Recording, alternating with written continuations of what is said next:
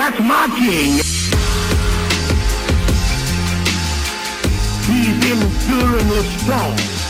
He's immortally graceful. He's imperially powerful. He's impartially merciful. He's the greatest phenomenon that has ever crossed the horizon of this world. He's God's son. He's a sinner's savior. He's the prince of princes. He's the king of kings. And he's the Lord of lords. That's my king.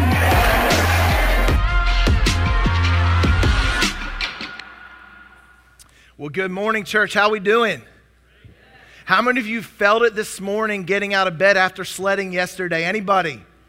Yeah, a few of us, right? For sure. Well, it is good to be together this morning. If we haven't had a chance to meet, my name is Josh, and my wife and I and our family, we just moved from Austin, Texas to plant a church in Knightdale, and so we look forward to getting to know you a little bit better in the coming weeks and months ahead. Well, one of the things that we absolutely loved about living in Austin, and we're looking forward to about being in Raleigh as well, is just the number of things that you can do outdoors. And specifically as a family, we love to be able to be on the water. So whether it's lakes, whether it's oceans, whether it's streams, ponds, pools, whatever it may be, we really enjoy doing those things together as a family. And so when the opportunity came up for our kids to be a part of swim team, it was a little bit of a no-brainer because it would give them a chance to improve and kind of develop their skills together, but also it would give them and give us an opportunity to get to meet people. They say there's a t-shirt out there that says, if I only had one day to live, I would want to spend it at a swim meet because it would never end. Right? If you ever have track athletes or swim athletes, you know that. And so it's a great space for that. And so this past summer, my son Titus had been competing, and one of the things my kids love is that after every single heat, they give you a ribbon if you win. And so you get to win, like a chance to win 4, 5, 6 times a meet, which was fun for them. And Titus hadn't won any for the year yet, but it was the 25-yard freestyle. And he jumps in the water, and a bunch of 7-year-olds around him and the 7-year-old right beside him, they are neck and neck. And they are the first 12 yards, they are right beside each other, but the other little guy is beating him by a little bit. And then all of a sudden, Titus flies by this kid and wins because the kid stopped and started swimming the other direction. Here's what happened. If you remember this summer, COVID was happening. Of course you remember that, right? You never forget that. Well, this kid had jumped in the pool wearing his COVID mask. And he got halfway across and he remembered that. And rather than just continuing to swim, rather than ripping it off, winning the race became secondary to him, and preserving his mask was the most important goal in mind. And so as a pragmatic dad, I got to celebrate Titus winning his first ribbon that day, but I also had to laugh at what happened in that moment when that little swimmer lost track of the main thing, lost track of the most important thing. And as I was thinking about that, church, I was thinking we all have been there in life where we set out with a goal, we set out with a plan, and it's so easy to drift in a different direction. Students, the year starts. This is going to be the year that you get all A's. Or for some of you, this is going to be the year that you pass. Or whatever it may be. And things are going well. And then that new video game drops 3 weeks in. Or basketball season starts. Or you get a job. And that goal that you had, you drift. Or how about this? Remember getting married, those of us that are married. And we're like, man, I'm going to be the greatest husband ever. Man, I'm going to be that wife that honors, that respects my husband, that Paul talks about. And then one day into the honeymoon, well, that ship already sailed, right? And then we kind of course correct. And then that first child comes along. And then we have to course correct again and again. And we lose sight of that main thing, that most important thing.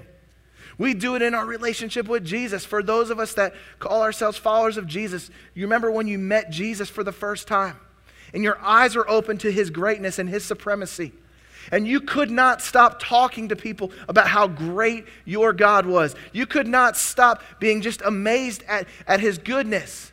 And then we drift away from that. And time again, we find ourselves in that space where we know what the most important thing is, but slowly over time we move away from it. We start out with our eyes fixed on Jesus, and then we fix them on something else. We start out with Jesus in the center, and then it becomes something else. Alice desperately wanted a parrot. She loved the idea about having an animal that could talk to her. So she saves her money and she goes to the pet store and she buys this parrot. She brings it home with the cage and the thing will not talk. So she goes back to the pet store the next day. The owner says, I think you should try a swing. It will make it feel more comfortable.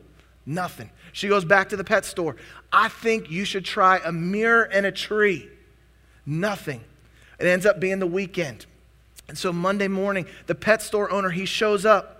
And Alice is there, and she is in tears as the doors are opening that morning. And he said, Alice, what's wrong? Why are you crying? And she says, the parrot died over the weekend. He said, what?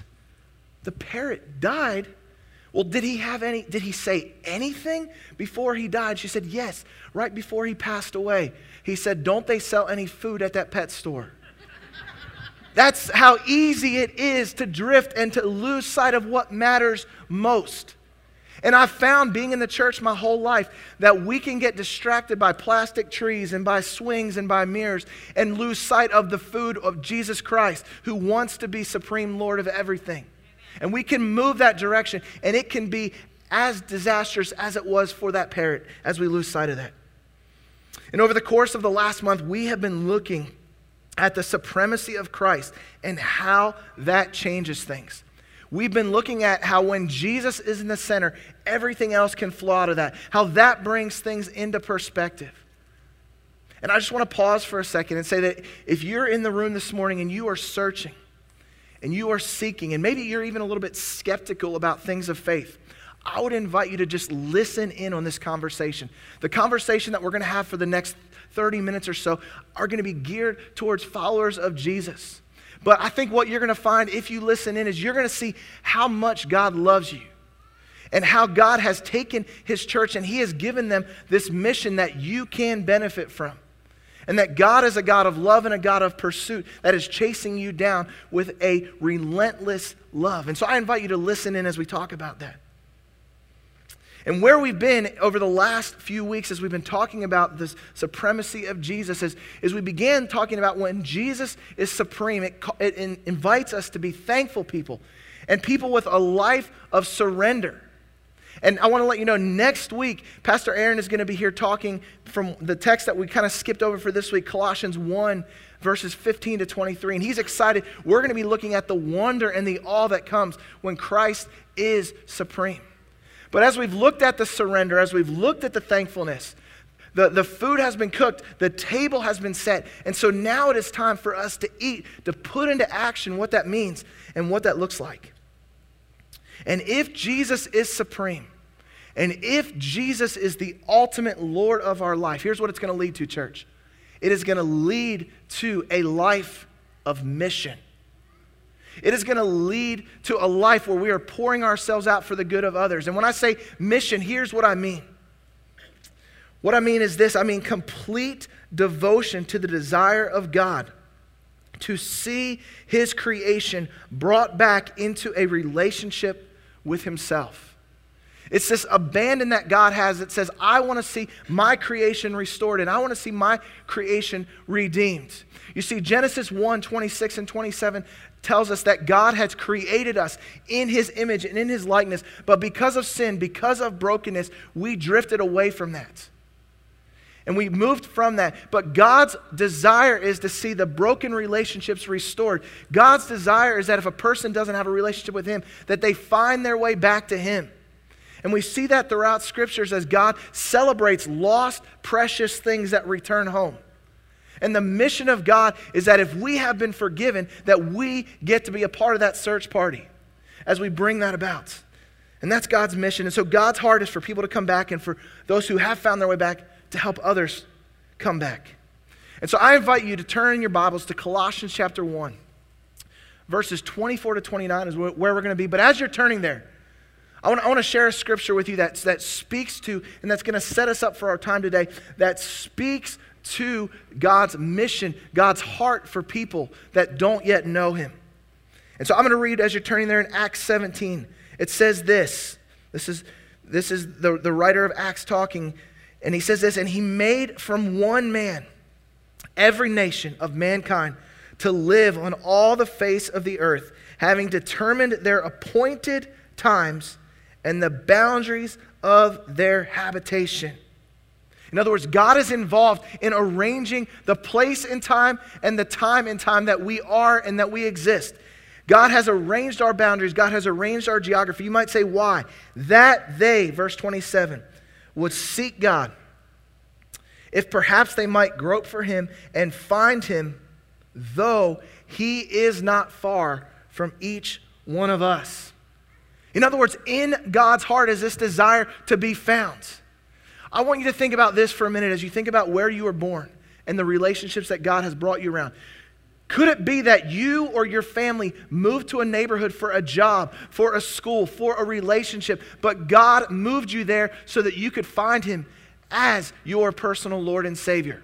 I think about my life. My granddad moved to Buffalo, New York in the 1950s. He thought he was moving there for a construction job. But in the 1950s, a couple people from Calvary Baptist Church in Niagara Falls, New York, invited my dad's two sisters, before my dad was even of age to understand, to church. And my dad's two sisters met Jesus, and eventually the entire family did, my dad and all 5 of his siblings. And it changed the trajectory of their life because God had placed them in Niagara Falls, New York for that time and for that event. I think about my father-in-law, Gary, who thought he was going to Akron U for an engineering degree. But one day, a guy named Ed, who was a navigator's missionary, knocked on his door, shared the gospel with him, and my father-in-law gave his life to Jesus. And my wife's entire family was changed because of that. And think about your story and where God has placed you and when God placed you there and how things would be different. But God desires for us to find him. And if it's true of us, how much more true is that of the people that God has brought into our life that don't yet know him as their Lord and Savior? The people that are across the office from you, the people that sit with you at lunch or in the cubicle, your neighbors, the people you ride the bus with, students, whatever it may be. Could it be that God has placed them there not for an education, not for a job, but to meet Jesus through your impact on their life? Could that be the case? I believe it very well could be. So let's jump in as we see here. Acts chapter 17, it lays it out for us. It lays out the mission of God. It lays out this story. And what I believe is that our life story, our purpose is to contribute to God's purpose until he brings salvation for the world to culmination. That's our purpose. Because church, here's what I believe, that mission was not created for the church, but the church was created for mission. Because mission existed before the church, and God gave his church, right? God gave his church a mission to live, to carry out all of these different things. And that's our responsibility, and that's our opportunity. And the entire Bible is this missional marvel. And the Bible is God's story of mission to the world. And mission is not just a list of things that God has given to us. Mission is the main thing that we are called to do as we honor God. It's for God's glory, and it is for our good, and that's what we have an opportunity to do. And I believe that when Christ's supremacy is in focus, what we will see, church, is that every moment in our life is made for mission. When we're resting, we're resting so that we can go on mission. When we're reading, it's so that we can go on mission. When we're relating to people, it's as we take them the mission of God. I read this week on Twitter, so it has to be true, that we make 35,000 decisions a day. I don't know how anybody possibly knows that. We make a lot of decisions in a day. Would you agree, church? Yes. What if every one of those decisions was framed through the idea that this is my mission, this is my masterpiece that I can present back to God? What if we were running things through that filter? And that's what we're invited to do. Because if God has truly arranged our place and our time, we're here for a purpose. We're here for a mission. Colossians chapter 1. I promised we'd get there, and now we're there. Colossians 1, verse 24, it says this: "Now I rejoice in my sufferings for your sake." Let's pause right there a second. we remember, because we've been learning the last few weeks, Paul is writing to the church at Colossae, and he's writing from where, church? If you know, where's Paul writing this from? He's writing from prison. And let me tell you this, he's not in prison because he had writer's block and he thought that it would spur on some creativity. Okay? He is writing from prison because he has suffered for the sake of the gospel. And so Paul is writing there and he's experiencing the weight of this and he's experiencing the hurt that comes with it. And he's writing about rejoicing in his time of suffering. So we continue, sufferings for your sake. And in my flesh, I do my share on behalf of his body, which is the church, in filling up what is lacking in Christ's afflictions. So Paul is writing about suffering while he is suffering. Because Paul sees every moment as an opportunity for mission. Because Paul sees that mission flows from suffering. And yes, sometimes suffering flows from mission as well, but mission flows from suffering. Paul realizes that out of some of his greatest struggles are going to be some of his greatest opportunities. And so he says he rejoices. It's not I endure my suffering. It's not I'm going to withstand it, but I rejoice. I celebrate my suffering. Why? Why is he saying that? Is it because he has this Buddhist mindset? Is it because he's sadistic and he gets pleasure from pain and from suffering? Absolutely not. It's because he realizes what can come out of it. You see, for Paul, he understood that suffering was not optional. And you might say, well, yeah, he's a super apostle. He's this super Christian. That's not true for us, Josh. But Paul had these words that he wrote in 2 Timothy 3, verse 12, where he said that indeed, all who desire to live godly in Christ will be persecuted. Do you hear that? Do we understand that? Okay, that word all, we're going to be talking about that a lot today. Can I tell you what that word all means? It means all, okay? It doesn't let any of us that want to follow Jesus off the hook. If we desire to be all in on following Jesus, we will experience suffering and persecution. And Paul is celebrating that. And this is a joyful sacrifice that comes when realizing that Paul is giving up something he loves for something he loves more. He's realizing that he can rejoice in his suffering when what he gains through suffering is greater than what he gives up. And that's what Paul understands, and that's what he realizes and why he's suffering. I was thinking about it this way. In 2019, I went to the dermatologist for the first time ever in my life. And they found this ugly thing on the back of my ear, and they hacked it out, and they sent it away. And 3 weeks later, my dermatologist called me. And she says, hey, I need to tell you something. You have skin cancer. And anytime you hear that word, you kind of step back. Let's talk about this a little bit. Okay, so here's what's going to happen. Because it's on your ear, you're going to have to go see an oncologist. You're going to have to go into a real hospital. You're going to have to get surgery. We're going to have to bring a plastic surgeon, which, by the way, if you ever look, this ear looks good. This is one that had plastic surgery. This one still is floppy. Anyways, you're welcome for that. Some of you are going to look at that the rest of the time together, so get past that, all right? But anyways, so they tell me, they say, listen, here's the deal. That you're going to have to get this surgery. They're going to put 12 stitches in. You're going to have to go multiple times for follow-up visits. I'm like, it's my ear. It's a mole. Is there an alternative? Well, yeah. We can let the cancer continue to grow in your ear. Eventually, it will spread to your lymph nodes, potentially, into your bloodstream. Your organs will shut down and you'll die. All right, that was kind of a no-brainer at that point in time, right? I made the decision every one of us would have. Why? Because as much as I loved a pain-free life, I loved having life more. And Paul is saying here that as much as he loves not being in prison, he loves the gospel and the people that God has called him to go with the mission of God more. And that's why Paul is rejoicing, church. That's why he's doing that in this time. Because he is being able to suffer for the church's sake. And he's demonstrating why he can suffer and how, because it is a model and an example for the church to follow. So they could see it, they could receive it, but then they could do the same likewise as well. He continues to show us what that looks like. I do my share on behalf of his body, what is the church, in filling up what is lacking in Christ's afflictions. Now we read that, in filling up what is lacking in. some of us, if we've been around the church a while, we think, man, what is lacking? I didn't think anything was lacking in Jesus' death on the cross. Here's the beauty, church. We interpret Scripture with Scripture. And so what we know that Paul is not saying is Paul is not saying that Jesus' death on the cross needed more work added to it. Paul is not saying that it's the gospel plus my actions which will save you. He's not saying any of those things. Okay? We know that because when Jesus hung on the cross, he said it is finished. He said it is done. And Jesus will never suffer another beating for our sins. And we can celebrate that, and we can find comfort in that.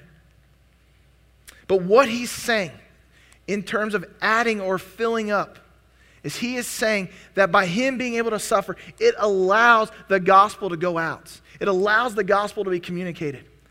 The great Martin Luther said it this way. He said, Jesus could have died 1,000 deaths, but it would not have mattered if there was no one to tell others about it. The Apostle Paul said, how will they hear without someone preaching and communicating the gospel to them? And so what Paul is saying, he's saying, Jesus suffering, okay, Jesus suffering paid the price for salvation. My suffering and our suffering, church, will proclaim the suffering to the world that's watching. He's saying that Jesus' suffering was to accomplish the payment for our sins. And our suffering is to announce it. In other words, Paul is saying, Jesus suffered the blows that were meant for me, so I will suffer the blows that were meant for him.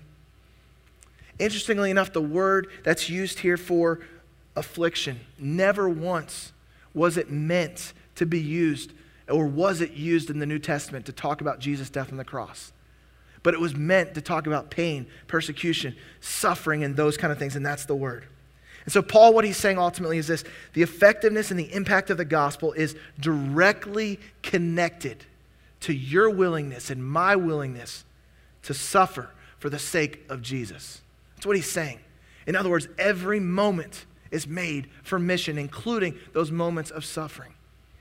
One of the things I love to do is I love to read biographies and autobiographies of famous men and women who have gone before us. And if you've never had a chance to look at the story of Adoniram Judson, it's an incredible story. He was a man in the 1700s and 1800s who was responsible for the church being planted in Burma. But it wasn't always rainbows and butterflies for him. In fact, he fell in love before he went to Burma with a lady by the name of Anne Hasseltine. And he wanted to take her and he wanted to make her his wife, but he wanted to go and give his life to reaching the people of Burma with the gospel. And so he felt it was necessary to write her father a letter before he went to Burma. And I want you to listen. I've got the words on the screen here for you, but I want to just invite you to listen. I'm not going to read all of it, but listen to the power of the words and what he talks about suffering. He says, I have now to ask whether you can consent to part with your daughter early next spring. Dads with daughters, listen in a little bit here. To see her no more in this world. Think about that, right? I love Jesus and I love my daughters. I'm not sure how I'm responding to that conversation, if I'm honest with you. Right? That's an intense, but this is what he's asking. No more in this world. Whether you can consent to her departure to a heathen land and her subjection to the hardships and suffering of a missionary life. He goes on to talk about what that's going to look like, dying a painful death to the heathen people of the southern climate of India. And then he says it this: for the sake of perishing and mortal souls, for the sake of Zion and the glory of God. In other words, are you willing to let her suffer so that other people might see that Jesus is supreme, that Jesus is Lord of everything? And he goes on to talk about what that looks like. And guess what? Anne's father said yes. And Judson's words actually became prophetic because here's some of the things that happened to Anne. She had 3 children. All of them died by the time they were 6 months of age. She eventually lost her life at a young age to smallpox. Judson himself outlived 2 of his wives, and he outlived 6 of his 12 children. He preached for 12 years, and 18 people gave their life to Jesus. But in his faithfulness and in his suffering, eventually, there were 100 churches that were planted in Burma, and thousands of people gave their life to Jesus. And we are still seeing the result of that today. Why? Because he realized that it was his call and his opportunity to suffer. And that was an opportunity and an invitation. And so I wonder, church, what has following Jesus cost you recently? What ministry impact have you and I left on the table because of our unwillingness to suffer? What have we missed out on because we have simply chosen the comforts of what God has given us? You see, part of our calling in life is to suffer. And I'm not just talking about the suffering that happens because we live in a broken world. I'm talking about, and the scriptures are talking about the suffering that comes from being so committed to who Jesus is. And we can be confident that God will never bring us through a trial without sending us out to meet someone else in their trial. God will never bring us through something and waste it. He brings it through us for our good and the good of someone else, and ultimately, if we handle it right, for his glory. So how are we sharing in the afflictions of Jesus? Paul continues, verse 25. He says, of this church, I was made a minister. That word minister, it literally just means, not just means, but it means servant. This isn't some high and mighty position that's being talked about, but a servant according to the stewardship, right? Every moment is made for mission. If I am a steward of what's been given, I'm a curator, I'm a guardian, a steward from God bestowed on me for your benefit. So as a minister of the gospel, I'm doing what I'm doing for your benefit. In other words, Paul is saying, I see my role in church as a contributor, not just as a consumer. Paul understood, I believe, that the church didn't just exist for him. Paul understood that he was the church in the way that we are the church and that we exist for the world. And that's what he understood. And so he continues, he says, so that I might fully carry out the preaching of the word of God. That is the mystery which has been hidden from the past ages and generations, but has now been manifested or has been put on display to the saints, to whom God willed to make known what is the riches of the glory of this mystery among the Gentiles, which is, listen, this is powerful, which is Christ in you. That statement right there, that sets Christianity apart from every other religion in the world. Christ in you, the deity, the God inside of you. And what comes out of that? Christ in you, the hope of glory. In other words, the fulfillment of God's promise to restore his creation through the mission that he sends people out on.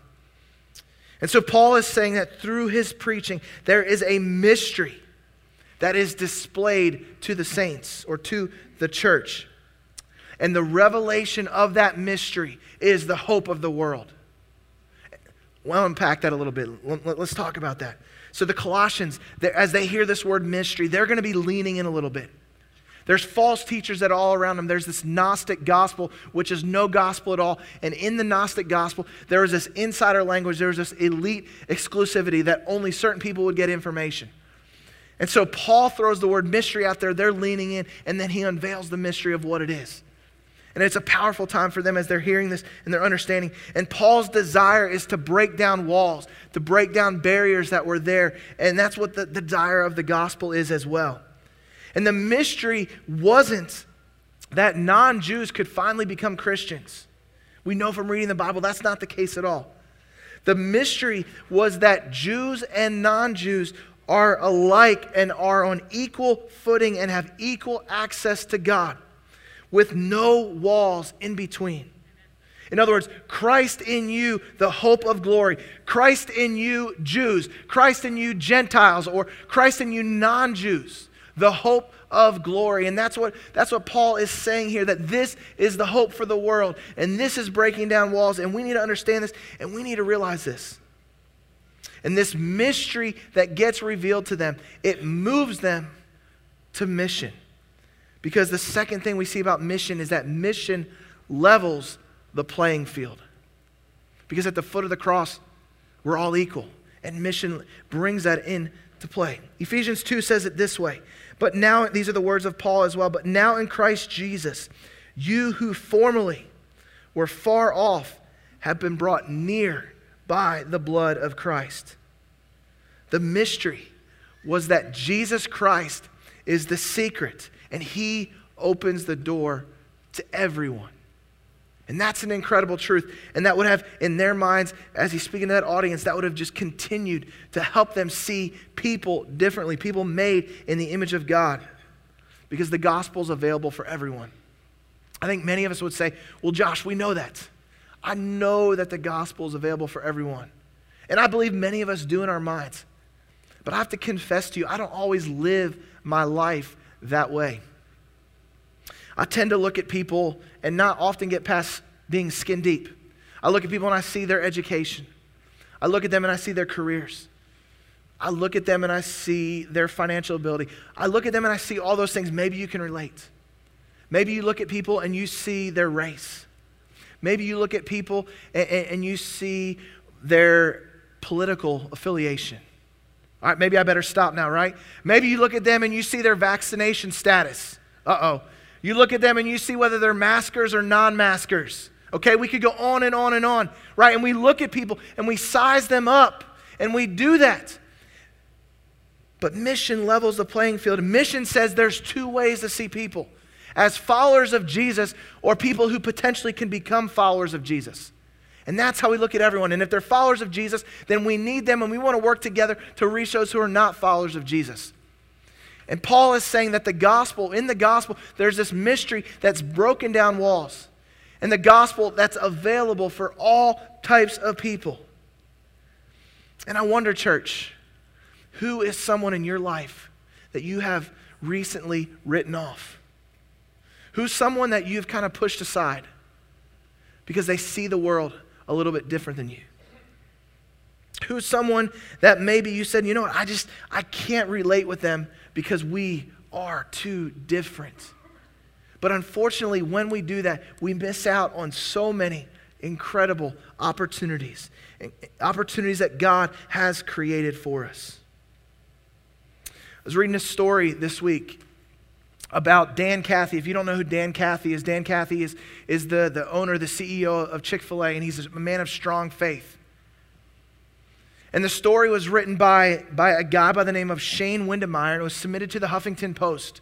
Shane Windemeyer is the executive director of Campus Pride, which is an LGBTQ, the largest organization that serves the LGBTQ community on college campuses. And for 10 years, Shane Windemeyer and his organization had picketed and had been anti-Chick-fil-A because of what they said was Chick-fil-A's stance that was anti-LGBTQ.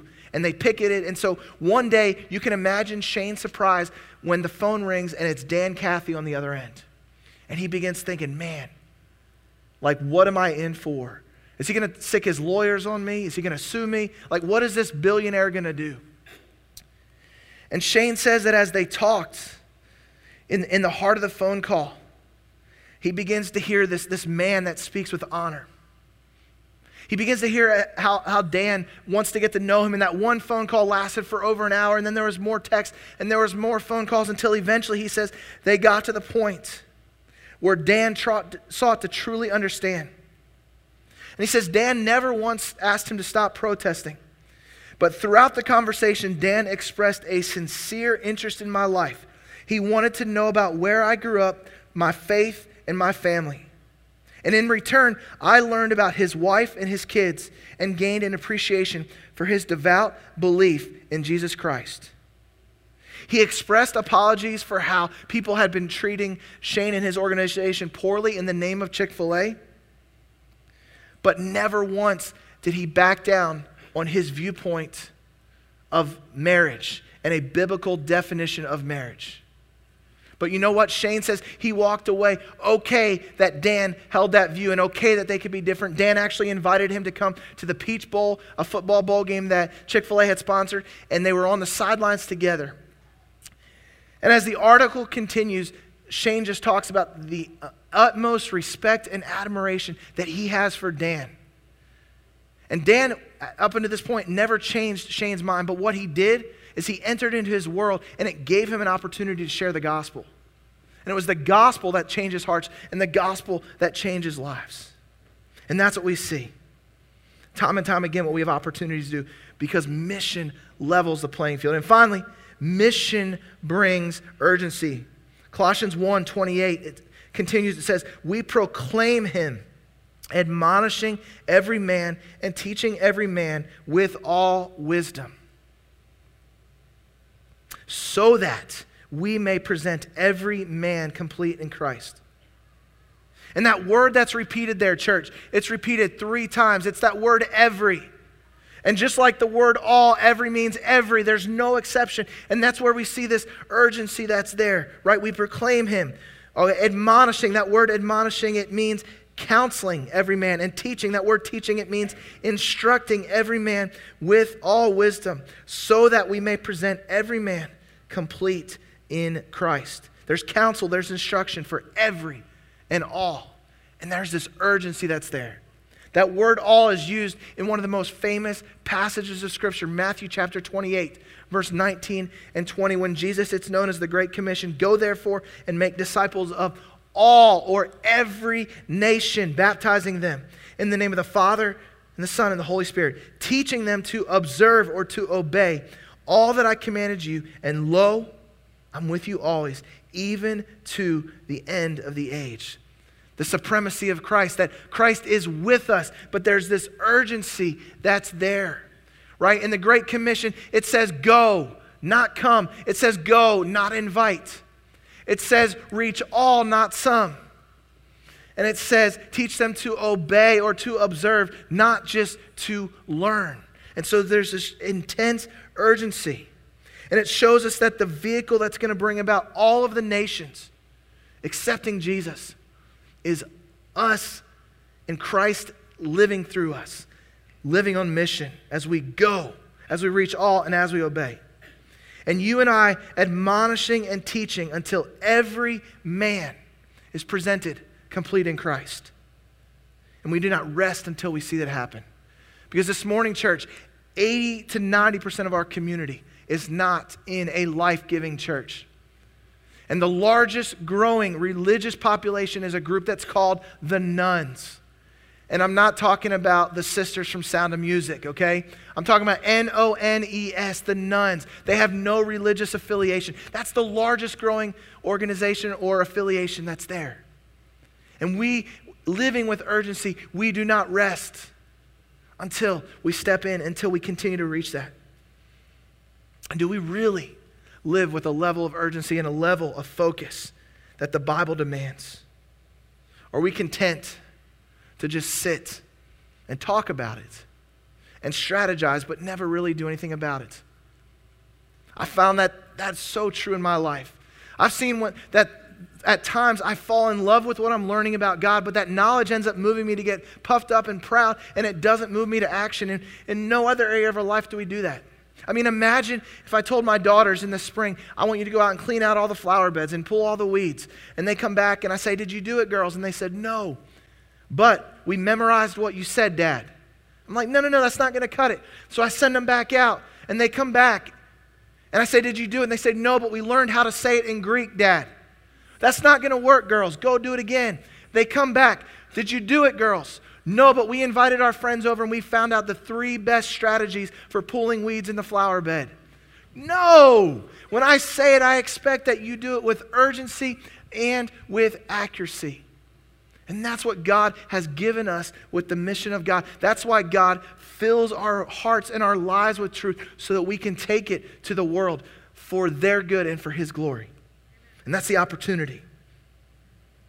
Colossians 1:29, it closes with this. For this purpose also, I labor, striving according to His power, which mightily works within me. That word striving, as a sports guy, I love that word. Because it literally means agonizing. I am striving. I am wrestling through this. I labor. I give all that I have to see this happen. But not in my power, but in Christ, which works mightily in me. In other words, if we are going to reach the world, it's Christ working in us. And I wonder, have you ever agonized for the sake of someone else? Have you ever agonized for the good of someone? Have you ever agonized so that someone might see Jesus more clearly for who he is? One of my closest friends, Rick, shares a story about his grandfather who was instrumental in the church being established in Rhodesia, which is now Zimbabwe. And as his granddad laid on his deathbed, as he's struggling to stay alive, he was agonizing and he was lamenting, and he keeps saying these words, God, give me one more. God, give me one more person that I can lead to you. That is finishing well. That is living with urgency. You might say, where do I start? We can begin with prayer and ask God to work where we live, where we work, where we play, where we study. God, start a movement in me first that can impact those places where I live, work, play, and study. Maybe we need to start something new. Maybe we need to stop something old. But the opportunity that God has given us. And I want to invite the band to the stage. And as they're coming, as we think about urgency, I want you to think about it this way, church. I want you to think about this rope that I have. And as you look at this rope, and as we see this rope, I want this rope to represent time. And I've got 50 feet of rope here, and as I think about time, I think about all the time that God has given us on this earth. The time that God has given us for the good of others. And we think about our life, and as we pour out our life for the good of others, and we continue to reach out, and we continue to serve. And I want you to think about this rope as stretching out into that parking lot, and down the road, and across the state of North Carolina, and across the world. And I want you to look at this part right here, this little red dot. And this rope represents eternity. Goes on and on and on. And this represents our life. And how often do we spend our time, our cares, and our concerns? Well, if I do it well enough in this little block right here, then it will set me up really well right here. If I pay attention here, then maybe this little spot right here will work out better.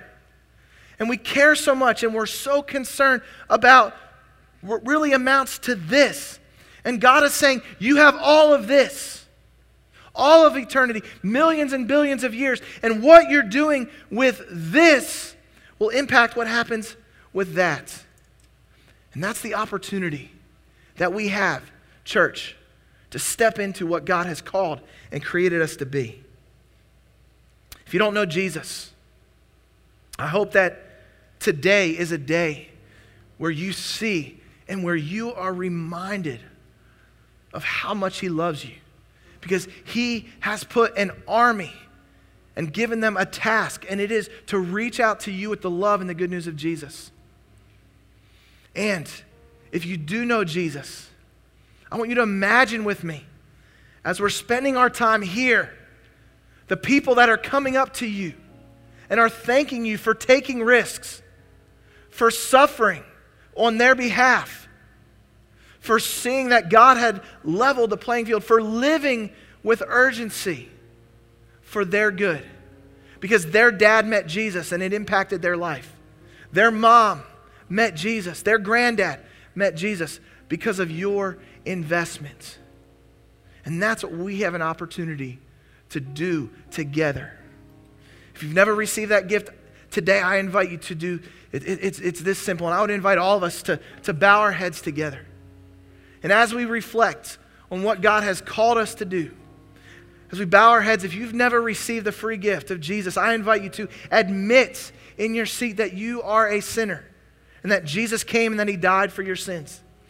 And to believe that Jesus died on the cross for your sins, and to confess and to call on Him as the Lord and Savior of your life. And if you've made that decision, I invite you to tell someone about it before you leave the room today. For those of us that are in Christ, as we sing together, I invite you to reflect and to think about what it is that God is calling and God is telling you to do as you live with every moment as an opportunity for mission. That's my king. He's enduringly strong. He's immortally graceful. He's imperially powerful. He's impartially merciful. He's the greatest phenomenon that has ever crossed the horizon of this world. He's God's son. He's a sinner's savior. He's the prince of princes. He's the king of kings. And he's the Lord of lords. That's my king.